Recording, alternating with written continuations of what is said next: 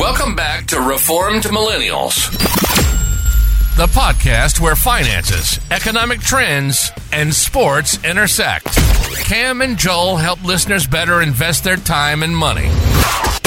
Also, it's important for listeners to understand that investing in equities, fixed income instruments, and/or alternative asset classes involves substantial risk of loss. Any action you may take as a result of the information presented in this podcast is your own responsibility. The information in this podcast is presented as a general educational, informational, and entertainment resource only. While Joel is registered to provide investment advice, this podcast does not provide individualized investment, tax, or insurance advice, nor is it meant as a recommendation to any listener to buy or sell any specific securities or otherwise take any other form of investment action. This is an excerpt of the full legal disclaimer that's available on the landing page of this podcast, which includes whether Cam Pitchers or Joel Shackleton have any ownership or interest in the specific securities discussed in this podcast.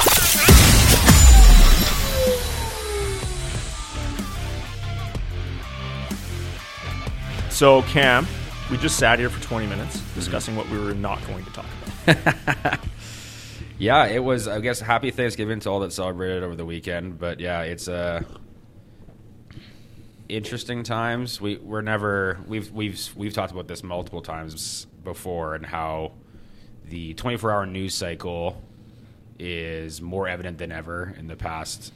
For sure, in the last 4 years, call it 3 years, it's always something else. Like Trump presidency, obviously a news story every single day is something new that he said or has offended someone or done something that's shaking markets or shaking the geopolitical scene or shaking the social structures that are in our Western civilization. And then we go into the COVID era, and now we've come out and with multiple wars. I mean, that's the real shift. It's like it's gone from being, more localized issues, call it, like North American issues that maybe we're talking about day to day, and now it's continued to grow with the geopolitical scene that we're currently seeing. And yeah, I always felt that war would bring us together, and it seems to not be working. Well, I think when you have multiple fronts going, yeah. And Certainly. Especially in an era where I was thinking about this the other day too. Like, I mean, of course there have been wars, but to your point about the kind of bringing things together, like, I mean, in our 33 years on this earth, the most significant war would have been post 9/11 for us to kind of follow and kind of like really like see that on TV. And I think originally, obviously, that was a reaction to a horrific event, and everyone was like, "Well, yeah, of course you have to do that. You have to go over and you have to defend yourselves and you have to eradicate this issue, essentially." But now, like, I think I'm not saying that decision would have been different or that the general sentiment at that time, like, I think if you look back at polling back in those days, it was like 84% of Americans support for sure going over, whatever it might be, right? So obviously, like, lots of sentiment or positive sentiment around doing something about it. But now, like, you always hear about all of the this was the wrong decision, like being in Afghanistan or being in Iraq or being in wherever it was over those years for that length of time. And so, like, was our reasoning justified? There's all exactly. It's all these, like, look back, like hindsight 2020, all these things. Of course, like, I am no geopolitical expert by any means in understanding the actual inner workings of war and the decisions that were made at that time. But I feel like, with that being our most recent, I would say, like, major conflict that the Western world was super a part of, at least unless I'm completely forgetting something, but I feel like that was, like, kind of the most significant one. When you now have these new ones, people, I think, have the different reaction to it. It's not quite, and especially it's not something that happened to North America per se. It's happening to allies of North America in certain sections of the world, obviously, and there's a lot of split opinion, and it's not necessarily like anything these days. We have, you know what I'm finding though is that we've effectively, as a population, we now all have to have an opinion. Now we all have to be a part of a tribe, and what is evident to me going through people's Instagram stories is that everyone has a different understanding of the conflicts. They all have their own biases. Again, everybody walks 99% of their life outside of the realm of even their closest confidant their partner. So they have different experiences, different ideas, different understandings, and we're expected to have or to all have the same opinion. And if the person next to you or the person you're watching a story of doesn't have the same as yours, we're now all enraged by it. And like this is obvious, but the fact that there is the ease of being able to express your opinion and the ease of being able to have multiple information sources now, like again, back in 2001, there would have been 2 or 3 places that we would have been getting a message from, whereas now it's 4 million if you want to seek it out. On the low side, right? So it's that makes it increasingly difficult to come to consensus on, not necessarily on having the opinion. I'm not going to sit here and debate that with you, but it's more about feeling comfortable with the information that you are gathering being accurate or something that you should spend time doing. Because it's like, if you could hear one opinion and within 3 seconds hear another opinion, and then your opinion starting to change, like the way that your brain works on that and hearing all of those multiple things, it's easy to get, it's either easier to confirm your bias or it's easier to get enraged by something when you continually hear something that you either don't want to hear or want to hear. Yeah, and I've read a lot of accounts of the situation going on in the Middle East right now on Twitter. I also have myself spent a lot of time getting to understand the Palestinian plight and like the challenges that they've had over the last 100 years. Same with the Jewish people. I've done my best, and I still don't know anything. And to sit around Thanksgiving with your family and watch CNN or watch Fox or watch whatever news source, and then try to have a conversation while also reading everybody's opinions on Instagram and on Facebook. It's overwhelming. It's incredibly overwhelming. It's also really challenging because everybody seems to be reposting a lot of the same stuff and then expecting others to do the same. And that just causes a lot of challenges. And it's incredibly complicated, especially this specific situation. This region of the world is outrageously complicated. How it came to be is incredibly complicated. So without giving an opinion in any way, obviously we condemn what's happened and how it's gone down. I think that's obvious. However, I want to point people to a few of the things that I was reading. I'm going to point and throw people to our newsletter because I'm going to post all of them there. And I have close to a 30-hour podcast that I've recommended on multiple occasions over the 5 years almost that we've been doing this podcast. And it's Fear and Loathing in New Jerusalem, and it's nearly 30 hours long. However, Dan Carlin and his confidant there won multiple awards for this podcast series, and it speaks to how Israel came to be, how they started out as friends, the Palestinians and the Arabs and the Jews, and the way in which it's evolved since then and why. I think that everyone would benefit from understanding how this all came to be, and then also extending past that how it's effectively grown since then. So this is, again, not every and all information. I'm just saying this is what I've read, and I think it would be beneficial for everyone to read because I believe that it changes someone's perspective, and it gives you it makes you feel a little bit of it makes you feel sad for all of the innocent on both sides, and it doesn't make you a somebody who's forced into one side or the other. It allows for you to be open-minded. So I think the thing is, like, hopefully that's a good recommendation that people will enjoy because, I mean, sifting through, again, hot takes on Twitter or whatever information. Because I think the other thing too that like I find myself, I have to remind myself too. It doesn't matter what it is, if it's something technical at work or if it's understanding the history of a situation. It's really easy just to say I want a fast answer.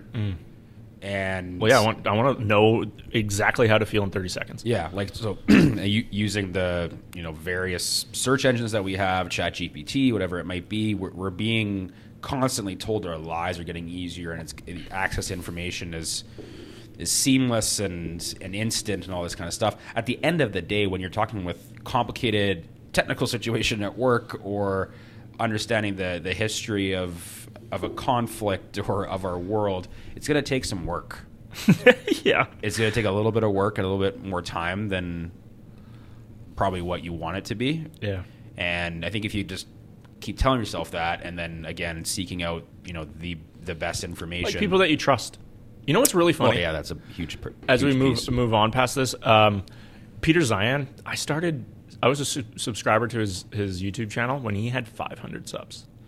He's almost at 700,000 now. For a guy who talks about geopolitics in 4-minute videos on the top of mountains, and he's objectively not that good looking. It's pretty crazy. Like what? You think he would have done a really good job, like a nice stand at this point? Something, yeah. But he still uses crappy AirPods. He's gorilla. Yeah, and he's really found a niche there and done a really good job. His channel is fantastic, and he always leads you into interesting things that you can build off of. Yeah. So, like, again, 4 minutes or whatever it might be that he's giving a spiel on, and then it's like, I really want to look into that more, or he'll talk about something that he's read or listened to or whatever it might be. And yeah, you're right. Obviously, that really boils down to trust. It's done a really good job. So, where I want to take this conversation is away from the politics and more so as we dive into like a market update of sorts. I want to talk about the how to possibly, or what the history of investing through war is like, and what does well during those time periods. Obviously, over the last, call it quarter, we've had a market that's traded down. You've seen Treasury yields spike. Everyone has been talking about it. The current risk premium that you're paying to own equities here doesn't make a lot of sense when you can effectively buy risk-free money by, again, air quotes here, risk-free money around 5%. You can borrow the money from the government for, I think you can lend the money for 30 years to the U.S. government at 4.8% right now. Pretty damn good. You could see why people with large sums of money are just opting for that, because that covers their 4% rule. Mm-hmm. While that may come with a ton of volatility in the underlying bond, it is still a nice little clip. And in my understanding and all of my education, all the reading I've ever done in markets, when yields are this high, future forward returns are also very high. And that brings me optimism. Mm-hmm. It was really challenging to have that view in 2011 through to 2022 because interest rates were effectively zero. Now we don't have that. But that also makes the investing in equities challenging. I also think that's going to make investing in index funds challenging because unfortunately, and if you were to look at the companies that are above their 50-day moving averages and 200-day moving averages, or I tend to like the 52-week, the large majority of stocks this year are down. The Dow is down this year. The TSX is down this year. However, the NASDAQ's up 30%. There's 100 companies across the globe that are up. Everything else isn't. So when you look at these large indexes that have 500 504 names, in the case of the S&P 500 or the Russell 3000 or Russell 1000, mega caps or large caps, the majority of them are being pulled up by communication companies, technology companies. When you think about when you go on vacation and the products that you're using, like say you were to go to Toronto, or if you were to go to a new country, you went to London, and you have a group of friends that you speak to. Ours is a bad example because we use an iPhone and iMessage, but for most, they're using WhatsApp, they're effectively going there with 7 products, which are all made by the big 7 companies. Mm. And I saw a really interesting chart recently, which speaks to the boom, the bubble, and then the deflating of a bubble of assets, and then the unfortunate returns after that. And I think in 2000, we had a bubble, and then we had a deflation of that bubble through 2001, 2, 3. And then we had some superstar companies come out of that have done particularly well, while everything else kind of just struggled along. And in 2022, I think the same thing happened.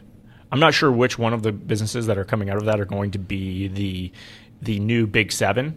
It's pretty clear to me that NVIDIA is going to be one of them. But what I'm trying to speak to here is that this market is already in a bear market if you didn't have AI come to the rescue. And on a go-forward basis, it's fairly interesting to me to see this divergence, because if you didn't own the big 7 companies in any capacity, if you weren't overweight them, you're getting hammered this year. And then you look at everyone on CNBC, you watch BNN, Bloomberg, and they're all in the camp, recession's coming. How do we not have a housing bubble? This is a housing bubble. How do we not see our Gen Z and the difficulties they're having buying homes and not view that as being a huge challenge? We have people having to pay down their student debt. We have all these massive problems.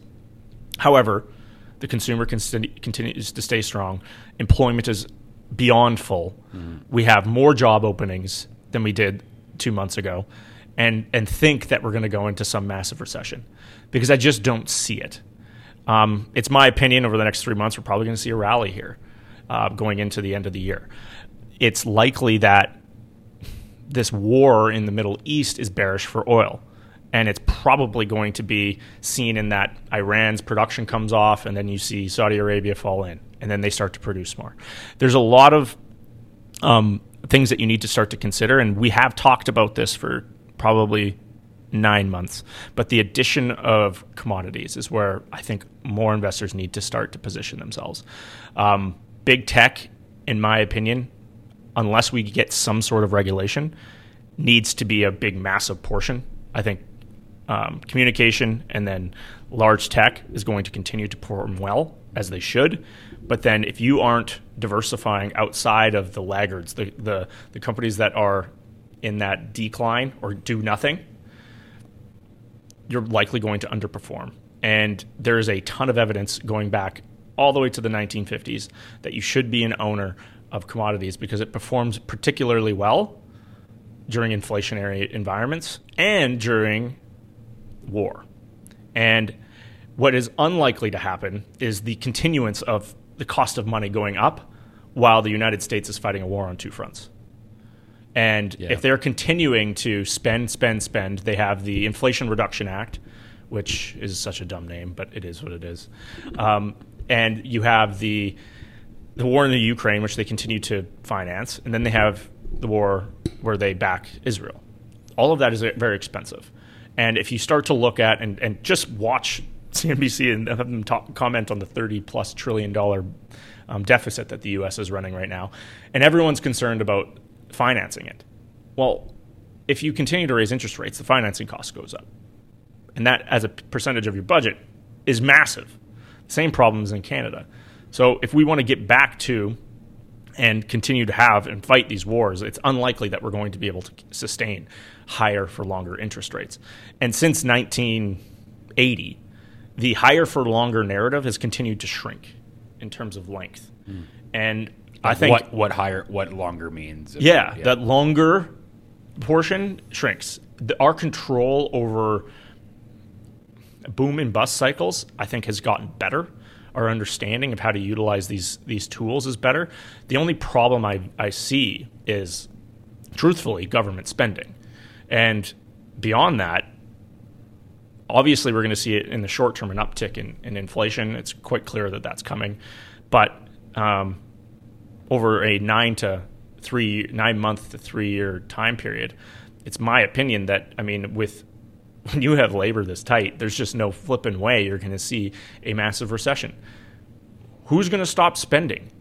You need to see the narrative change to, I have to really buckle down. We are not going to be able to buy Johnny Christmas gifts. I just lost my job. That, I guess, can come in different fashions. But until you start to see the cycle of consumer sentiment where people are truly bearish, I just don't see it. The only people I see yammering on about recessions are ultra-wealthy billionaires and their economists that they pay for. Talk about how there's just no way we can continue to see consumers be this strong.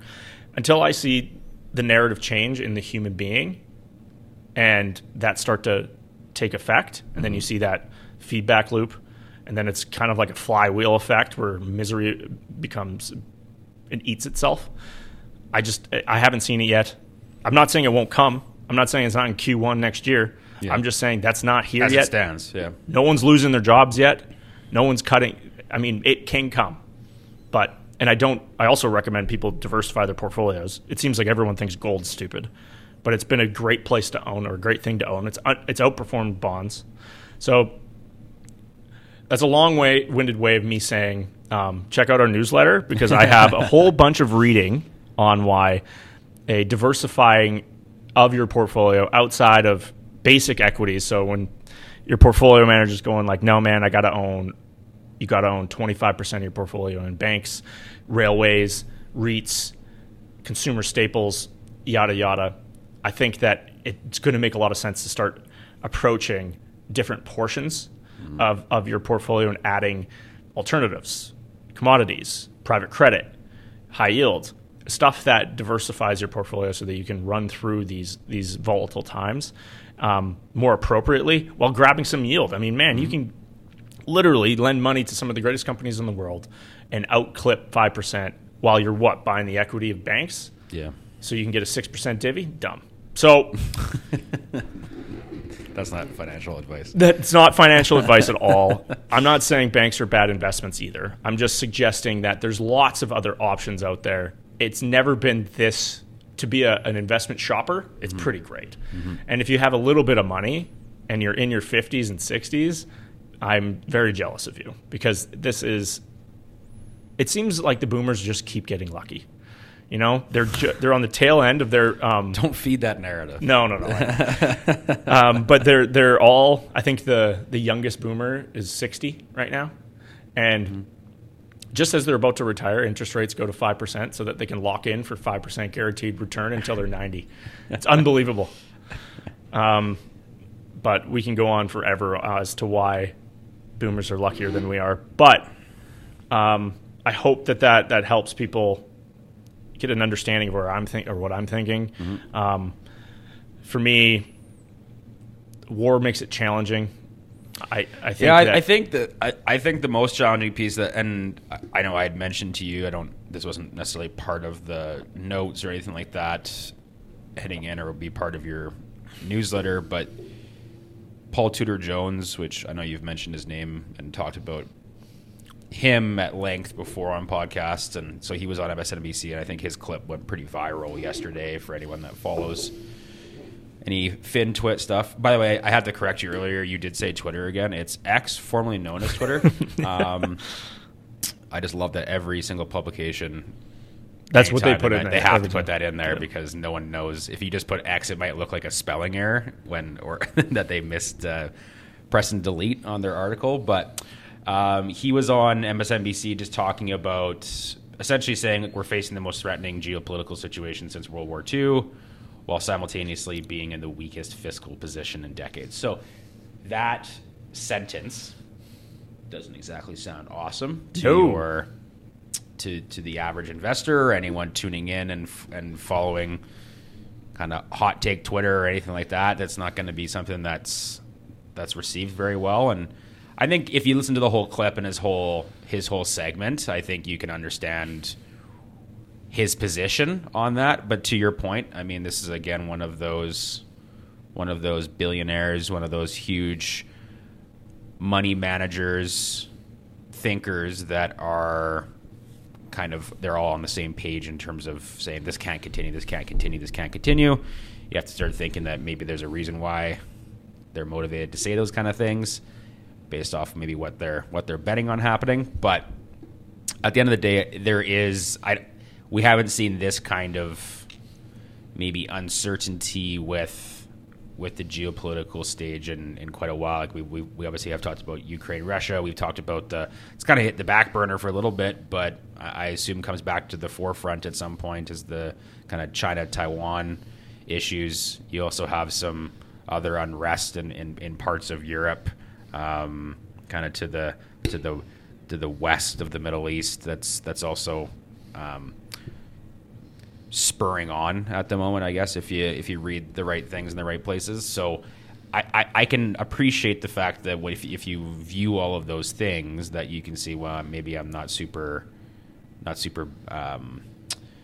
excited about maybe where the next 9 to 12 months look. But at the same time, I think you also have to kind of let things play out, and also, as you point out, maybe think about rebalancing things to a degree to hedge against those bearish takes? Honestly, I think everyone should just buy Wegovy and Ozempic and just get skinny real quick.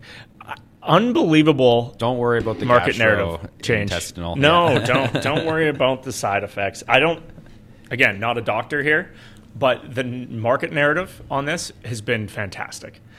I think I mentioned this in July. However, it's now starting to play out. Pepsi started mentioning it in their most recent quarterly call. That's why sales are down. Yeah. Walmart did too. So I mentioned this at our Thanksgiving dinner, and that dinner I am without a doubt the lowest IQ at that table. It's not even close. And most of them are in healthcare. However, it seems as though they don't view it as that good of a thing. They don't think it's as important. However, I think it is. You mean in terms of the drug use? Yeah, like 43 or 44% of America is obese. Mm-hmm. How is it going to zero a bad thing? It's something like 5 million people are taking a version of Ozempic or Wegovy. It's in the United States specifically. If are you on it for the rest of your life? I don't think so. Yeah. And again, do not hold me to these numbers, okay? So I'm going to read a couple things here from DataTrek. But Morgan Stanley projects that 24 million people, or almost 7% of the U.S. population, will be taking weight loss medications in 2035. I think that that's probably going to be a reality by 2025. Almost half of the U.S. population, 41.9%, is obese. 3/4 are overweight or obese, according to Centers for Disease Control and Prevention. That's insane. That's really high. 3 in 4 people? Holy moly. So they go on to say that Novo Nordisk began a heart disease study in 2018 with 17,000 adults aged 45 and older with a body mass index of 27 plus. And they also had a history of cardiovascular disease. Some patients were given injections of the weight loss drug Wegovy, while others were given a placebo once a week. And then researchers tracked their weight loss, heart attacks, strokes, and other things that measure their well-being. They found that people who took Wegovy had 20% fewer heart attacks, strokes, and cardiovascular deaths combined, 20% fewer than combined than those who received the placebo. The reduction surpassed the study's goal of demonstrating a 17% reduction risk.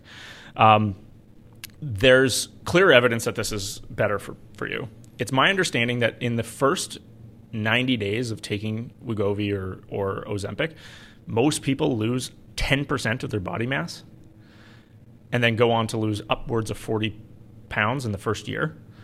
I think that there's clear evidence that this is going to be bigger than Botox.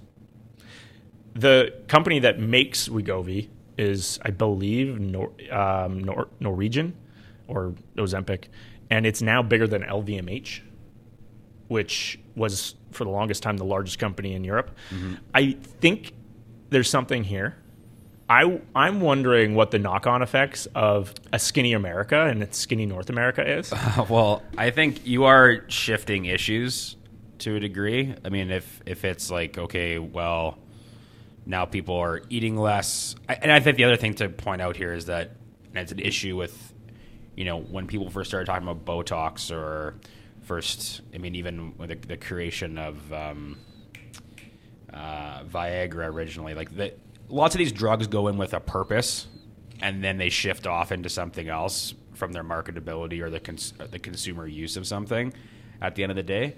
And I'm a little bit not bearish, but I just have a negative connotation around some of this stuff sometimes, because I feel like what happens is that it gets to a stage where it becomes abused, and it's people who are using these drugs or getting onto these drugs who do not need to be on them, and are obsessed with the idea of being rail thin or whatever it might be, and these drugs might assist with that. And what comes with not being able to, like you said, 3/4 of the population being deemed to be overweight, whatever that definition is by the CDC, or I'm not sure about I think 40% of the numbers being obese, or 40% of people being obese. Like that's the focus group. That's where the drug can help people. Sure. It's not the Instagram model that wants to maintain a certain figure. Like I don't that's not how I view that. That should be this should be a drug that's helping people with their way of lives, not something that is being abused. And so I could see it getting to the stage where there's that conflict and that well, let's hope we get there. Let's hope we get there. Where it's only being used for vanity because everyone's skinny. Yeah. Okay. Well, but I guess at the same time, there's. I mean, and you talked about narrative and the change in narrative on all that stuff. There has been obviously no different than when anything's rolled out for the first time. There's going to be you can't truly say what the 5-year effects of all these things are, the 10-year effects of all these things are. So that's going to change things too. Yeah, but it's fun to guess. So, so listen to this quote from. But Walmart's now everyone's going to be CEO. skinny. Everyone's going to be living longer, and now where are we going to put them all? Not in the hospital, which is awesome. Which is awesome. Yeah, Huge win, right? So shares of popular drink and snack makers like Mondelez, Hershey, and PepsiCo fell last week after Walmart's U.S. CEO, John Furner, told Bloomberg, "We definitely do see slight changes compared to the total population. We do see a slight pullback in their overall basket, just less units, less calories." This, to me, is a step shift. So if Walmart, which I think, so this was the pushback at the Thanksgiving table. They were like, well, it's just people being poor that can't afford groceries. And maybe that's true. Let's assume that there's cheaper places to go to get groceries than Walmart. I don't know where they are, but I'm pretty sure that's a decent place. I don't think that a constrained consumer is going to show in a reduction in calories purchased. If anything, I think it pops a bit. Mm-hmm. So I'm going to ignore that as being wrong and then make a few other further assumptions here. I believe that this is going to be the single largest or contributor to the reduction in the cost of healthcare in our country and in the United States. I believe that if we were to continue down this current path of inflation in healthcare costs, that we probably aren't going to be able to have a social healthcare system in Canada. But if we're able to control our diets in a way in which human beings are actually willing to do, because exercise is never going to be something we do. Obviously, the 25 or 35% of the population that does exercise on a daily basis and controls their diet and is living healthy, that's fine. However, in the United States and Canada, it's proven that we don't necessarily do well with that. I think our diet and our portion sizes are outside of whatever we burn on a day-to-day basis. So we are, 74% of us are overweight. Now, this gives us a controllable option. It's I believe, a drug that you inject into your stomach. That's something people are very capable of doing. And to me, this points to a lot of knock-on effects that benefit our economy, that benefit our society, and make us better human beings. We've been looking for a weight loss drug that works forever. Jenny Craig, pretty proven system. Yeah. There's nothing like. What is the effect on the people that sell other weight loss drugs? I'm excited to see that industry die because we finally have something that's legitimate. No more herbal teas? Well, yeah. No more taking sugar pills. There's no more fake drugs that you buy online. Obviously, there's going to be new people selling fake Ozempic and fake Wegovy, but obviously, again, we should start this by saying... go to your doctor. Yes, please speak to your physician about this. This is not a recommendation to take anything. I'm just saying that the knock-on effects here, market-wise, and I think just socially... Well, it's a huge opportunity. It's huge. Imagine the depression reduction. I mean, if you take overweight and obese down from 70-some-odd% to 20%, the weight taken off our healthcare system is incredible. What's the cost of the drug in the United States? It's way too expensive. Yeah. My understanding is like a month, it's multiple hundreds of dollars, like $600 a month. So that leads into the other... Not in the U.S. That's in Canada with like... Well, I'm not sorry, but that leads into the issues of affordability for... So I'm not sure what the Venn diagram would say in terms of socioeconomic status and people who are overweight, but I'm assuming there's some pretty decent crossover there. And so access to those drugs would be the other, I guess, hurdle to get over, right, in terms of bringing the cost of that down and being able to get it to the people who need it most as well. So, and again, I can appreciate where you're coming from. It's early days in the development of this product and this industry, if you want to call it that, or the opportunity that's out there. So let's see how it plays out. I'm not going to sit here and argue with you that it's not a massive... The knock-on effect of it could be a massive plus for society. But as we know, things tend to take a lot longer to come to fruition and be a positive than it's first thought to be. We do underestimate what we can do in 10 years. The 2035 thing, what BS. Honestly, we're going to adopt this so fast. If we can somehow have this drug be... What's the term for when they have protection on their IP for drug manufacturing? Oh, I don't know, but anyways, I know what you're saying. Once that rolls off, this thing's going to be free and everyone's going to be taking it. Maybe that's when it happens. It rolls off in 2034. Yeah, so, maybe. Hey? Nonetheless, I'm pretty excited about the current trend here. Nothing would make me happier than Pepsi and Coca-Cola and Hershey and the Mars family and all of those companies, in my opinion, that have destroyed a lot of lives by just making something that's delicious, going to zero. And I mean, to see, as much as I love McDonald's, I wouldn't be brokenhearted to see their sales drop significantly. Well, I mean, but the thing is, like a lot of those companies too, though, like you have to think like they have been successful for a reason. They're going to shift. They're going to shift what their offerings and how they roll out and all that. Like look at the rage of shifting towards like certain kind of drinks either being produced but like with stevia or like all these alternatives, and like once a health trend turns into something that can be profited on, it's like these companies, there's no stopping it. This exactly. So I mean, as much as yes, they've profited on the backs of potentially creating a pretty massive issue with, and it's like at the end of the day, who you control, like you have to have onus on yourself. I control what I put in my body.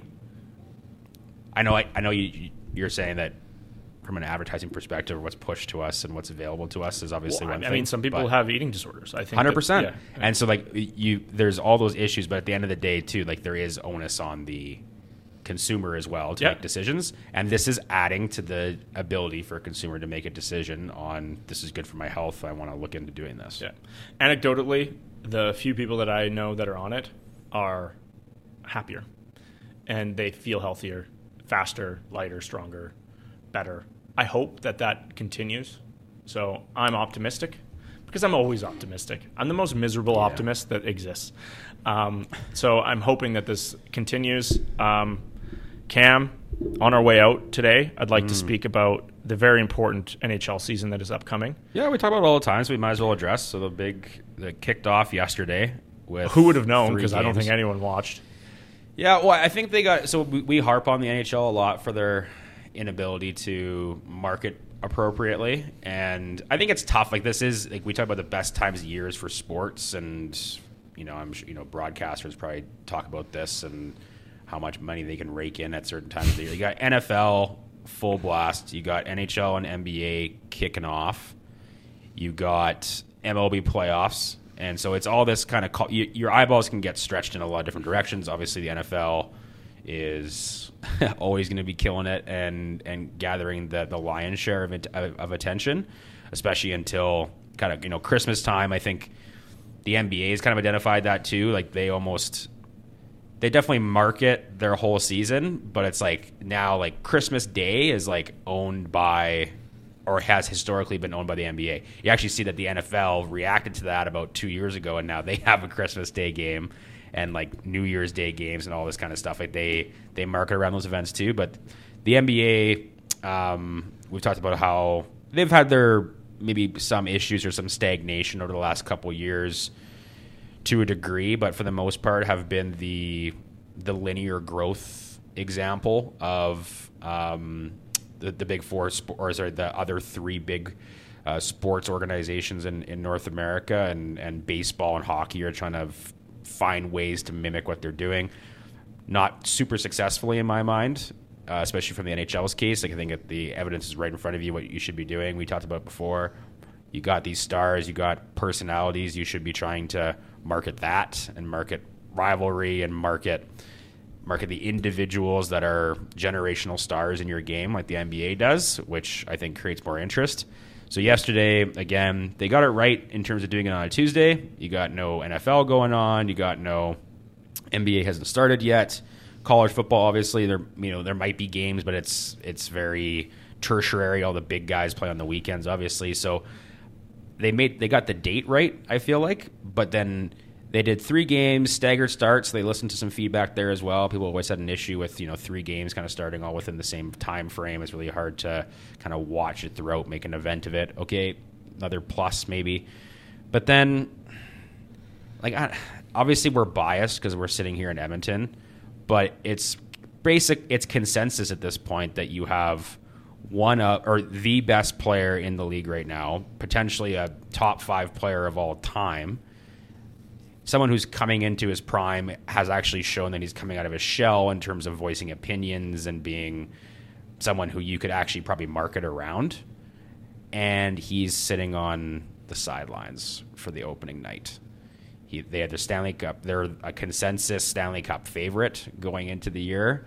You just had an epic series with the Stanley Cup champions from last year in the Vegas Golden Knights, who did play last night. So, I mean, obviously that's kind of part of it, banner raising, all that kind of stuff. Why not have, again, you do 3 games. One of them started at 5 p.m. Eastern, 3:30 local here in Edmonton or something like that. No one's watching that game.